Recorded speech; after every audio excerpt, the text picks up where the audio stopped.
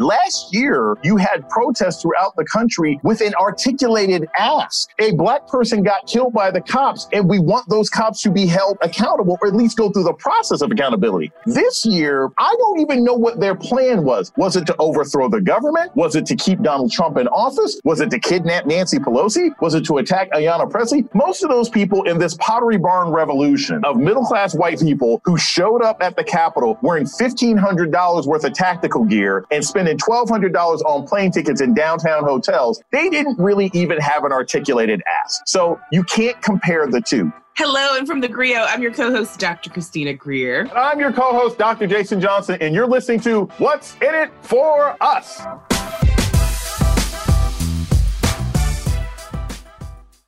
Oh, Jason. So we have a lot to discuss today. The inauguration of Joseph Biden as the 46th president of the United States and Kamala Harris as the 49th vice president of the United States, and the lockdown and the security measures and the historic nation that we're in. Number two, Biden's COVID plan. We got a vaccine, but it seems like we can't seem to get it together to disseminate it to the folks who need it. And in New York, at least, we're throwing it away at the end of the day. And lastly, where do the white supremacists go from here, Jason?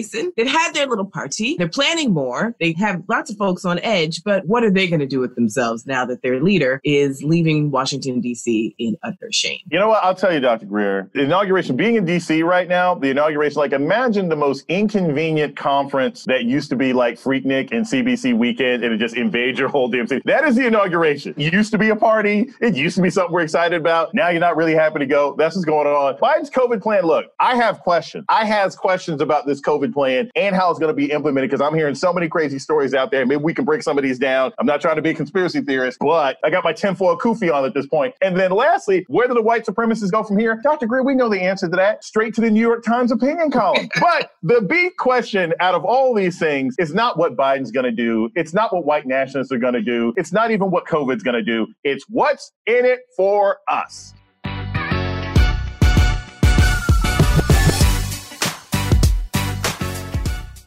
So, Jason, I want to talk to you now about what's in my timeline, and it's the legacy of Dr. Martin Luther King, and also remembering Kobe Bryant 1 year after the passage of his death. So we celebrated Dr. King's birthday on January 18th and his legacy. And I think what really burned me up this year in particular were the number of Republicans and Trump-supporting administrators who had the audacity to tweet the words of Dr. King, even though they spent years denigrating his values and his mission. And I think the cherry on the cake for me was Kelly Loeffler, who sat there with Reverend Warnock and said that he was some radical left-wing extremist, didn't belong in the church. Radical black socialist. And he is literally passed the baton from the King family. And he's now leading the charge and leading Dr. King's mission to the Senate. He's actually going to make policy based on the principles of Dr. King. So as I was trying to remember, I did some reading of Dr. King, not just his famous speeches, but I mean, he was a prolific writer. As an academic, I'm just completely envious of the amount of writing he was able to do while also in the streets with people, being arrested, thinking about his family, worried about his own life. But I think I was just so overwhelmed with the hypocrisy. This is what's interesting to me. The one thing that I tend to look forward to every year on MLK Day is all the really funny memes as we make fun of those trashy MLK parties that used to happen in the 90s,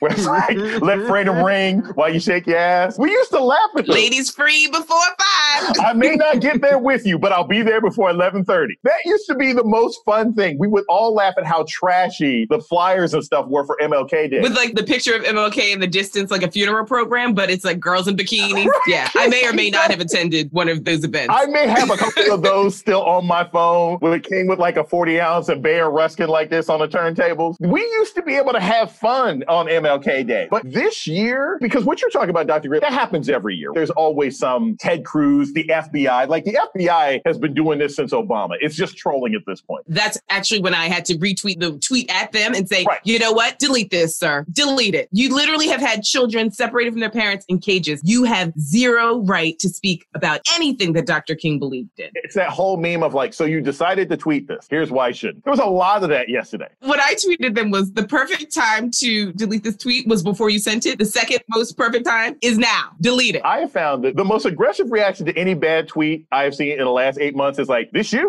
Because all the people who were tweeting like, wait, separating babies, sexual assault charges, blah, blah, blah. This you? This you, ICE? The racism and the white nationalism have been so aggressive and so over the top this year that whereas in the past, there was more space for us to maybe joke, laugh about it, point out the irony of some of these things. Now it just feels aggressive and dark and unpleasant. And it was like, I actually, in addition to having to get a brand new phone, which just pissed me off, but I had to log off for a lot of yesterday because I was just like, I can't watch this. I don't want to watch. I literally tweeted, don't let these people gaslight you all day. None of them care about Dr. Martin Luther King. I saw Kelly Loeffler in particular, and I was like, oh, radical black socialists are only a problem when you're running against them. It was all just ridiculous. I'm not surprised, though. MLK will continue to be a holiday where bigots and white nationalists troll Black America and activists. Yeah, and then the piece that he's in at the end of the day was the Trump administration releasing the 1776 Commission. It was worse than a 7th grade book report with pictures and miscellaneous quotes. So par for the course, they'll be gone in 24 hours. Let's move on to something that a lot of people will be processing, the death of Kobe Bryant. A lot of his colleagues have been processing it all year round. I think people of our generation who essentially grew up with Kobe were remembering his legacy. In many ways, he sort of didn't get his flowers while he was with us. He didn't really start that second act fully. We knew that he was moving into Hollywood, production, and children's books, and coaching women's basketball, and had really been a mentor to so many women in the WNBA. And we see how they've been leaders this past year with Black Lives Matter movements, with voting registration, with speaking out in ways that folks in the NBA didn't. Would have been really fascinating to see how he incorporated the NBA talent and money to the WNBA and their radical analyses of politics in many ways, and radical in the best sense of the word. How are you feeling as we process this? You're talking about the radical left-wing agenda of the WNBA? Is that what we're talking about, yes. Dr. Greer? Those wild, radical women? Yeah, and I say it in like the most gracious... You say it in like this affectionate way. Yes, I'm so proud. I just want to buy season tickets just to support them, considering they make pennies to the dollar of their male colleagues. I was actually a really big WNBA fan when it first started. Like, I was a fan. Cheryl Swoops, Tina Thompson, Cynthia Cooper. Tina Thompson, who was the best power forward in the WNBA for years, is actually now the women's basketball coach at UVA. I'm a real fan of WNBA, but it fell off for me. So I felt like Kobe Bryant taking his credibility, his legend. And his money, let's be clear. Yeah, and his money. And putting that behind the WNBA, I thought was really impressive just from the standpoint of we don't see that in tennis. A lot of sports where there's a men's and women's, you don't see that much crossover. And he wasn't the only one, but he was the most prominent NBA player to do stuff for the WNBA. But I'll say this, Dr. Greer, and I thought about this last year. Kobe Bryant died on one of my best friend's birthdays. I was literally about to call my boy up, and then I called him and I'm like crying on the phone. I was like, dude, I just saw the news, Kobe Bryant died. It's weird because last year was so crazy with COVID that we were just sort of surrounded by death and surrounded by tragedy. We had so many people that died last year in other ways that I don't think we got to fully grasp how painful that was. Just like with Pac and with Biggie, we're saddened that we didn't see River Phoenix. We're sad that we didn't get to see what else this person was going to do. Right. And I have a feeling that Kobe Bryant was already on the path to doing some really good philanthropic things. Well, I mean, I'm thinking about the fact that Kobe won an Oscar. Yeah. And he clearly moved into filmmaking. And we've seen in the past year alone the importance of so many Black filmmakers being able to get seed money from whomever and make some really important cultural either documentaries or short films that have changed the whole public discourse, especially for Black people. So there's the Hollywood piece as well that I think he was moving into. Like, who knows? We've seen what LeBron's been able to do. LeBron's 36. Kobe had a teeny bit of a head start, if you will. And so planting those seeds, what could he have created? I mean, we've talked about Lovecraft Country. We've talked about Watchmen. Obviously, Ava DuVernay is mentoring so many people. What could he have done there? And then also, I think going back to the WNBA, the fact that he was so invested in the pipeline of girls to get to the WNBA. I know he's got his Mamba camp. I know a lot of young guys are still in that system, and that's the pipeline to get them through the NCAA and NBA ultimately. But he was really strengthening the pipeline for young girls. And who's to say what he would have done? He loved soccer. Yeah, he loved tennis. He loved basketball. It sounds corny to say this, but I remember this. It was a couple years ago. The last big push that the WNBA had is when they had that trio of Della Dawn, Brittany Griner, and Skylar Diggins. And they all came out around the same time. And they were like, cool, this is going to be our LeBron and Wade or whatever. It never quite worked out. Della Dawn ended up being the best player. Brittany Griner got into some legal issues, blah, blah, blah. And then Skylar Diggins just kind of bounced around. The next great thing for the WNBA was going to be Kobe's daughter. And we never got to see that either. a legacy of one of the greatest basketball players in the world. And he said before he passed, he said, my daughter's actually better at the game than I am. And we never got to see what might have been one of the greatest stars in the league. Right. Well, to show our love and respect for the late Kobe Bryant, let's hear from some of his peers about his impact on and off the court. As we know, the Black Mama's legacy will be more than just being one of the greatest basketball players of all time.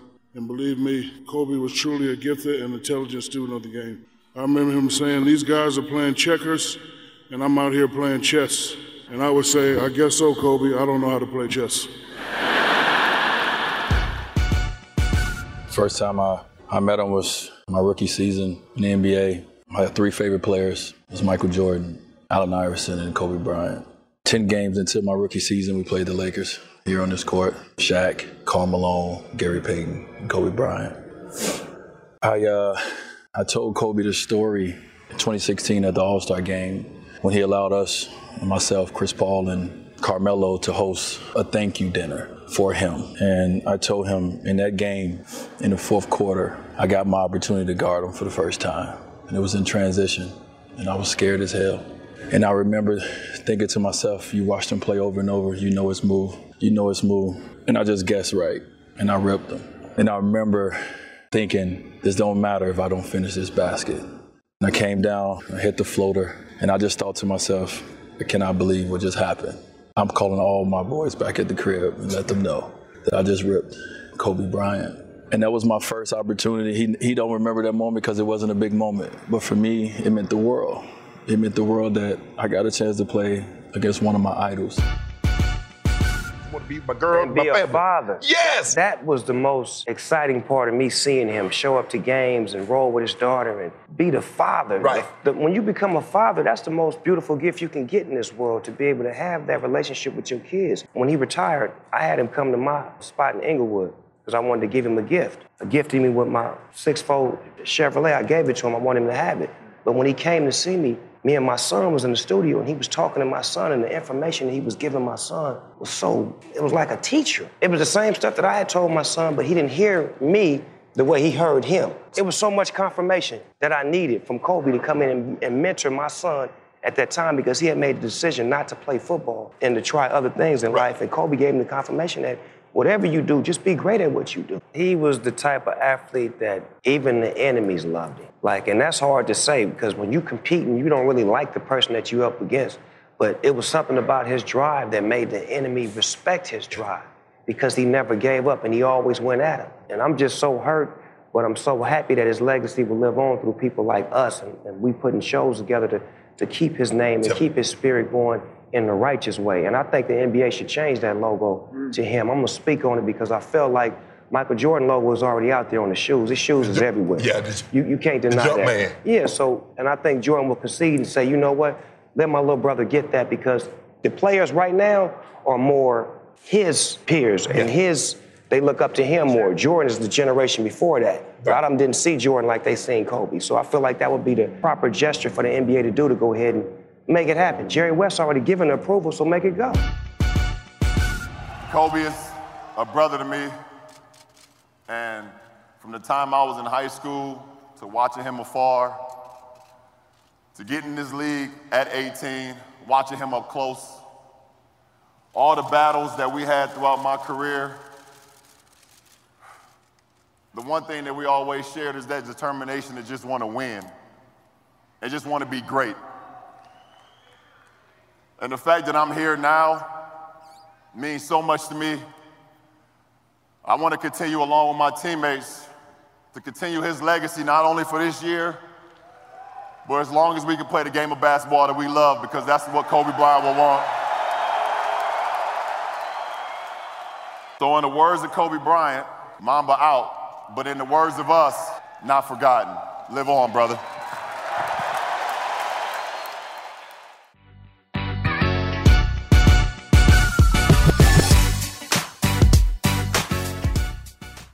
Okay, Dr. Johnson. So the inauguration of Joseph R. Biden for the 46th president of the United States of America. So Biden is changing his Secret Service detail to bring on agents who served him while he was vice president. Why? Because there are some concerns that some of the Secret Service agents and even the National Guard who were there in D.C. are possibly insurgents or susceptible to the messaging of Donald Trump and his ilk. So that does not make me feel great. Number two, Kamala Harris and Nancy Pelosi may not be present for all of the festivities just for safety reasons, separating the succession of power. We know that 2 officers have already been suspended for appearing to aid the insurrectionists on the day of the riots. And we saw some videos where there were far too many police officers who were quite gentle and kind to men who had swastikas and Confederate flags and pepper spray and were beating down the doors of the Capitol. And the Secret Service is investigating one of its own for posting a pro-Trump meme and praising the rioters who stormed the Capitol. So as we think about this inauguration, and we know we're on edge for potentially violent protests in all 50 state capitals, the FBI has warned us about these things. These are internal bulletins where law enforcement partners are very clear that we are in somewhat of a danger. We have now, you've seen it, and I hope you tell our listeners about it, 25,000 National Guard troops are in Washington worried about this attack. And then Trump's elaborate send-off for himself before Biden's inauguration, and he wants a 21-gun salute. But of course, we know he doesn't have the class, dignity, or respect to even attend the inauguration. And so I want to ask you this question. Everyone keeps saying, well, thank goodness we're having this peaceful transition of power. And for me, it's actually not a peaceful transition of power. The sitting president is not attending the inauguration of the incoming president. That to me is highly worrisome. The fact that Donald Trump is essentially saying he's a cheater, I know I won, and I ain't coming. Not like anybody wants him there. We know that Obama and Bush and Clinton are going to be there. Jimmy Carter is the only other living president. He will not be attending for health reasons. And also Jimmy Carter is 137 years old. I don't expect him to come, and I want to protect Jimmy Carter at all costs. And he's teaching Sunday school somewhere. So and building a house simultaneously. Right, and building houses for homeless people. From the wood from his grandpappy's farm that he gave up whilst he was president, and the peanut farm was something that Donald Trump didn't do. But I think I'm on the one hand excited about Joe Biden being sworn in. I am concerned about the fact that there are far too many times, though, during the inauguration where Biden and Harris will be together. And I'm just like, I think these threats are real. So why don't you guys just actually scale it down? Let the flags be the flags. I love the 200,000 flags. It's beautiful. It reminds me of the gates that were in Central Park. We get it. But let's just move through January 20th so we can actually get to work. What do you think? I'm kind of moved by all of this. So I'm going to hit you with this question, Dr. Greer. What's the first inauguration you went to? You remember? I went to Obama's. Okay. So you were downtown then. Had you been to any of them before? No, because why would I want to? Who else would motivate me to pack up my bags and stand out in the cold and risk pneumonia? Nobody. There you go. So January, what day was it? January 20th, 2009. And our mutual friend, I'm not going to shout her out, but she worked in the Obama administration. She'll be working in the Biden administration. She got me orange tickets, and I was next to Emmett Smith and Toni Morrison in my little section looking at Barack Obama. You took Cornell Westy. It was your fault.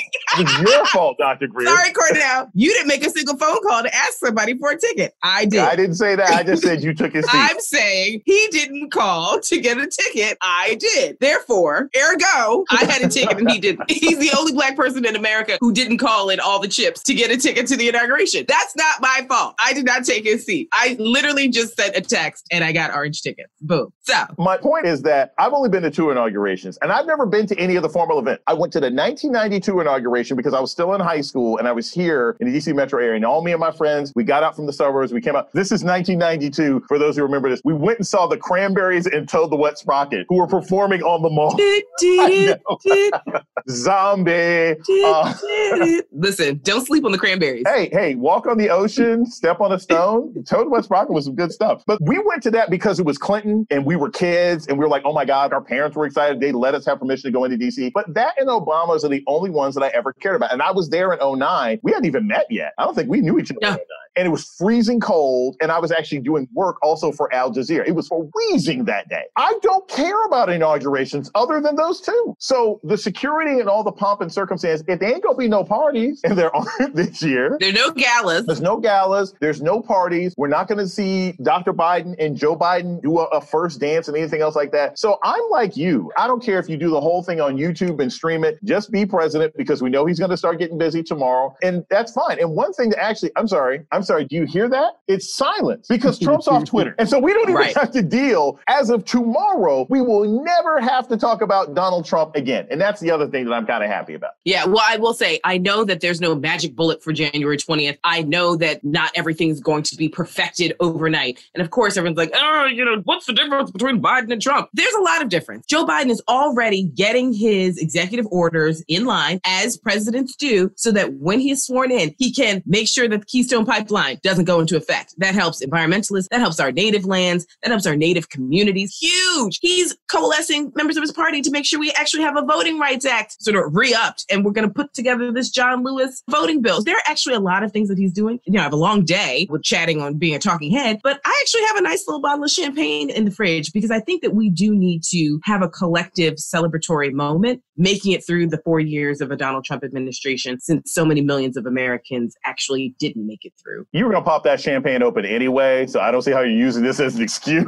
I don't know why any of us believe that. You're like, yes, I was only going to drink this champagne in celebration. In celebration. We both have a very long day talking about this importance of the Biden-Harris administration, but it does mean something that we're on a new path, and hopefully the policies will reflect that. Speaking of, which brings us to our second topic, the Biden COVID plan. So last week we had on Dr. Florencia Greer-Polite, who sort of walked us through the fact versus fiction of the vaccine. It seems as though the vaccine is in certain states in abundance. Other states, folks, especially seniors, are like, when can I get it? What's going on? We have absolutely no clue about the dissemination of the vaccine. It seems like the coordination efforts are quite janky. And sadly, in New York, there are quite a few stories that are coming out where they've defrosted the vaccine. They don't have enough people who have shown up to take it, and they end up throwing it in the trash. So we have people who desperately want the vaccine. They want to take it. We've got frontline workers who want to take it, and police officers and fire and nurses and janitors and all these people who work at hospitals, or nursing homes, or prisoners. We could go to jails and prisons and just give it out. So this coordination effort is quite frustrating. And I'm a touch worried about the Biden administration and how they'll be able to walk in, invest the money that we need, not just in the vaccine, but in the dissemination of the vaccine so that we can get rid of this public health crisis.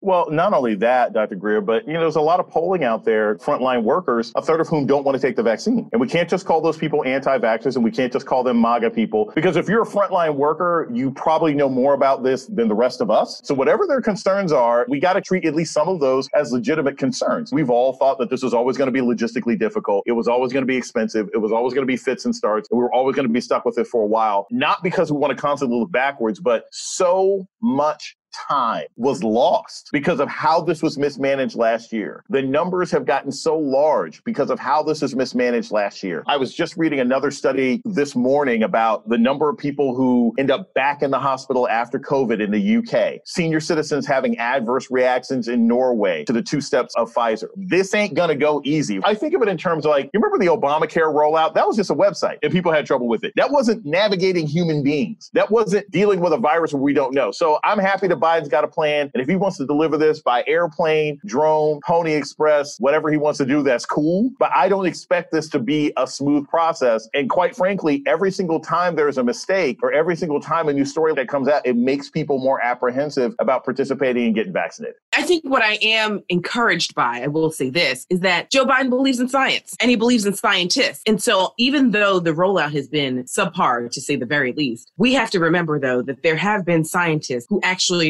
have probably been thinking about the rollout and have not been asked about their opinions, or they have not been listened to because Donald Trump did not believe in scientists or science. He literally has been in rooms to say, well, I know more than you. And the scientists were like, I'm sorry, tell me more, please. He's like, I do. I just know things. The man who does not read was just like, yeah, I just know more than you. I know more than the generals. He knew more than the firefighters when it came to the fires in California. So we had a megalomaniac, narcissistic, incompetent fool at the helm for 4 years. And now I think I am encouraged that Joe Biden will actually say, okay, so this is your wheelhouse. How do you get to the population, A, that wants it? How do we educate the population that is on the fence? And then how do we slowly begin to convince the population that says, no, I don't want it? And as our episode last week, when we talked to Dr. Polite, the fears and concerns that people have about not wanting to take the vaccine are valid. It is not enough just to say like, oh, come on, take it, get over it. It'll save your life. That is not something to think about or to ignore when people give you real reasons why they don't want to take it. The stories that I've read have been really interesting about this is actually something that could save our lives and get us back into booty shaking. This can get us back to brunch. This could get us back to traveling. This could get us back into the classroom if we want to. The benefits far outweigh the risks, but we just need to articulate to people how that is so.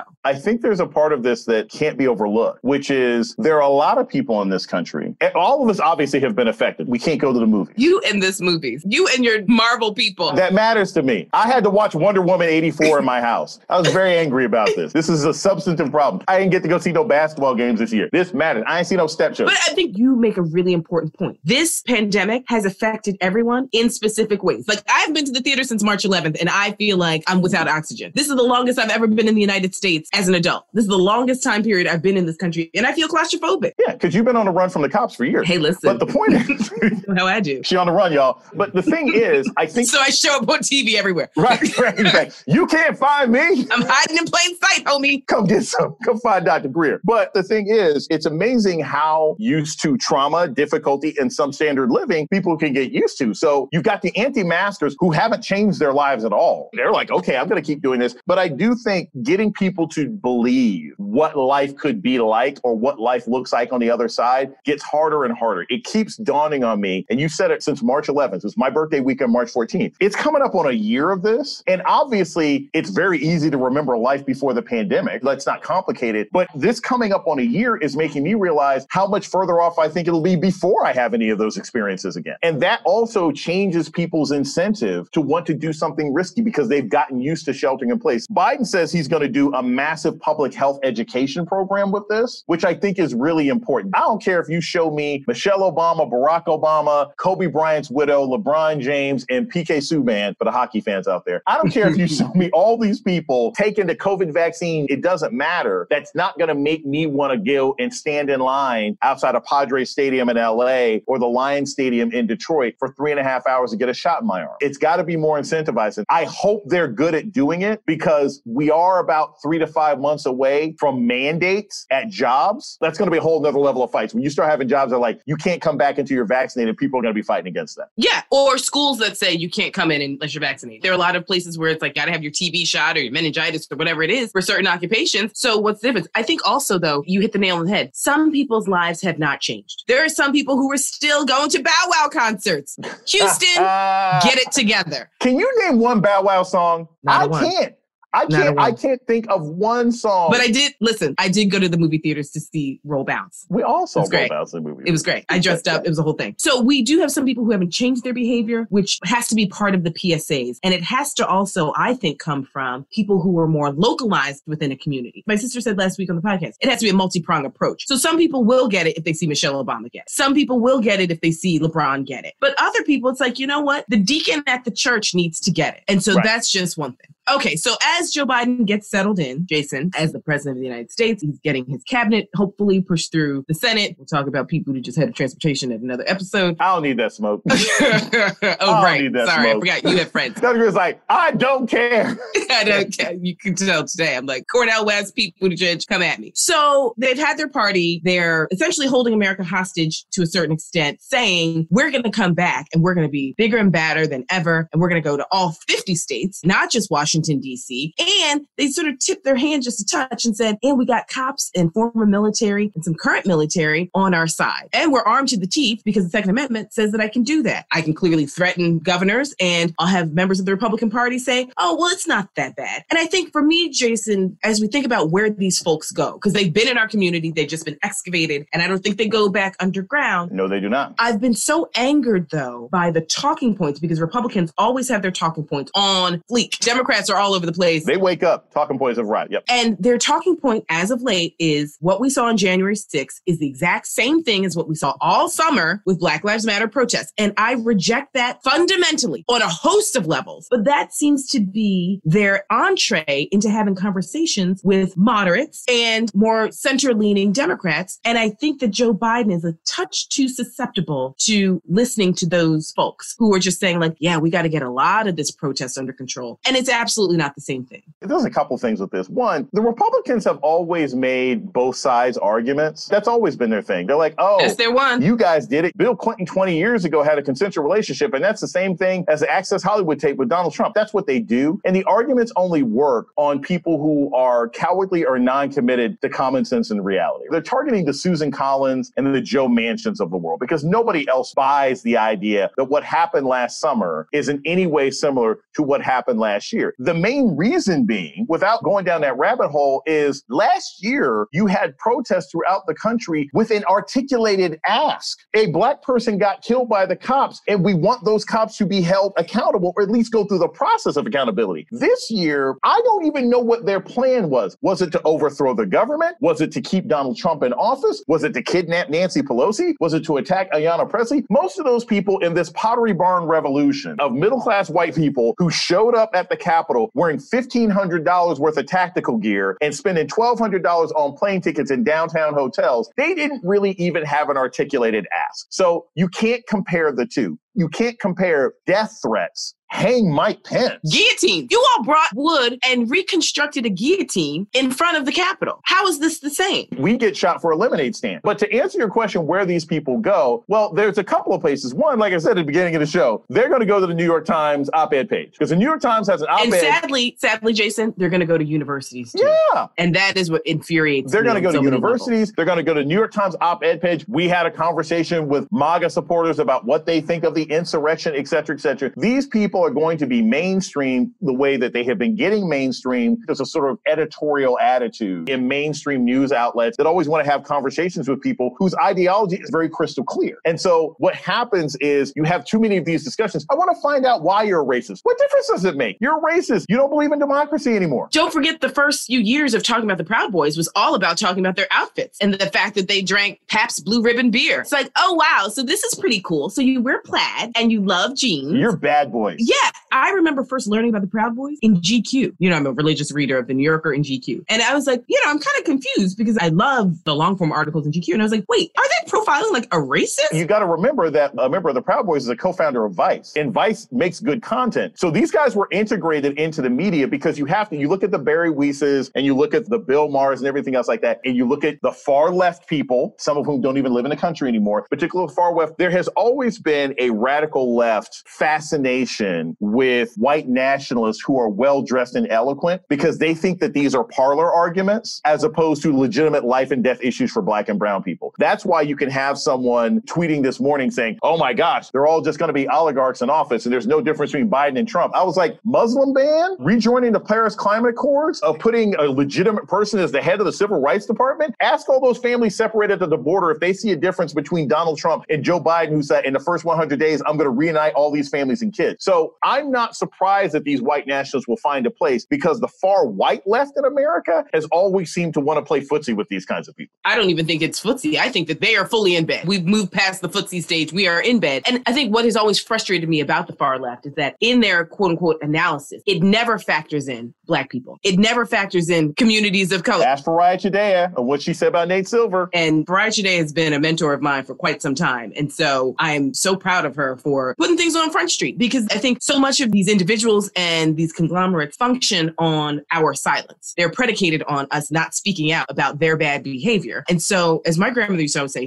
turn the light on. That does a lot because once you turn the light on, folks, many of them have to adjust. And so I'm really hoping though, Jason, because sadly, I've seen far too many stories today about Joe Biden comes into office. Where are the white nationalists going to go? How do they feel about it? Let's go to Ohio and ask them. And it's like, no, did we not learn our lesson 4 years ago, 8 years ago, 12 years ago with these folks? And so I think until we get a lot more substantive diversity, ideological diversity in these newsrooms, not just racial and ethnic, because we've seen sometimes you could have a person of color at the helm and still have nonsense like this consistently. Absolute nonsense. I'm looking at you, gray lady. Listen, Jason, I know you're chuckling today. I don't even know who the gray lady is. The gray lady is the New York Times. Oh, I have never heard of that name for the New York Times. Oh my goodness, Jason. Look, I'm not a New Yorker. Aren't you a member of NABJ? I am. I'm paying membership dues. I don't know all these things. Oh, Lord. I read the Chicago Defender. I don't know what you're talking about. about? I read the Grio. Yes, I read the Grio and have a column in the Amsterdam News. We need to support ethnic media at all costs. But I think in closing, when we think about what's in it for Black people, this is also a time for us to understand, for us to not have to deal with these nonsensical stories. We need to be reading stories at the Grio. We need to be reading ethnic media because that's actually the reporting that directly relates to what's in it for us. And I got to tell you, whether we're talking about COVID, whether we're talking about media, whether we're talking about the next couple of weeks, we have to now, and it's not just because Biden's in office and Harris, but everything going forward is what's in it for us. Everything going forward. Because if these people don't handle these white nationalists and don't find a way to handle them, it's going to be us who suffers the worst if this administration isn't successful. Thank you so much for listening to What's in It for Us. If you liked what you heard, please give us a 5-star review and subscribe to the show wherever you listen to your podcast and share it with everyone you know. Please email all questions, suggestions, and compliments, especially on me and my voice and my outfit, to podcast@thegrio.com. The What's in It for Us podcast is brought to you by The Grio and executive produced by Kevin Y. Brown and produced by Abdul Kadus.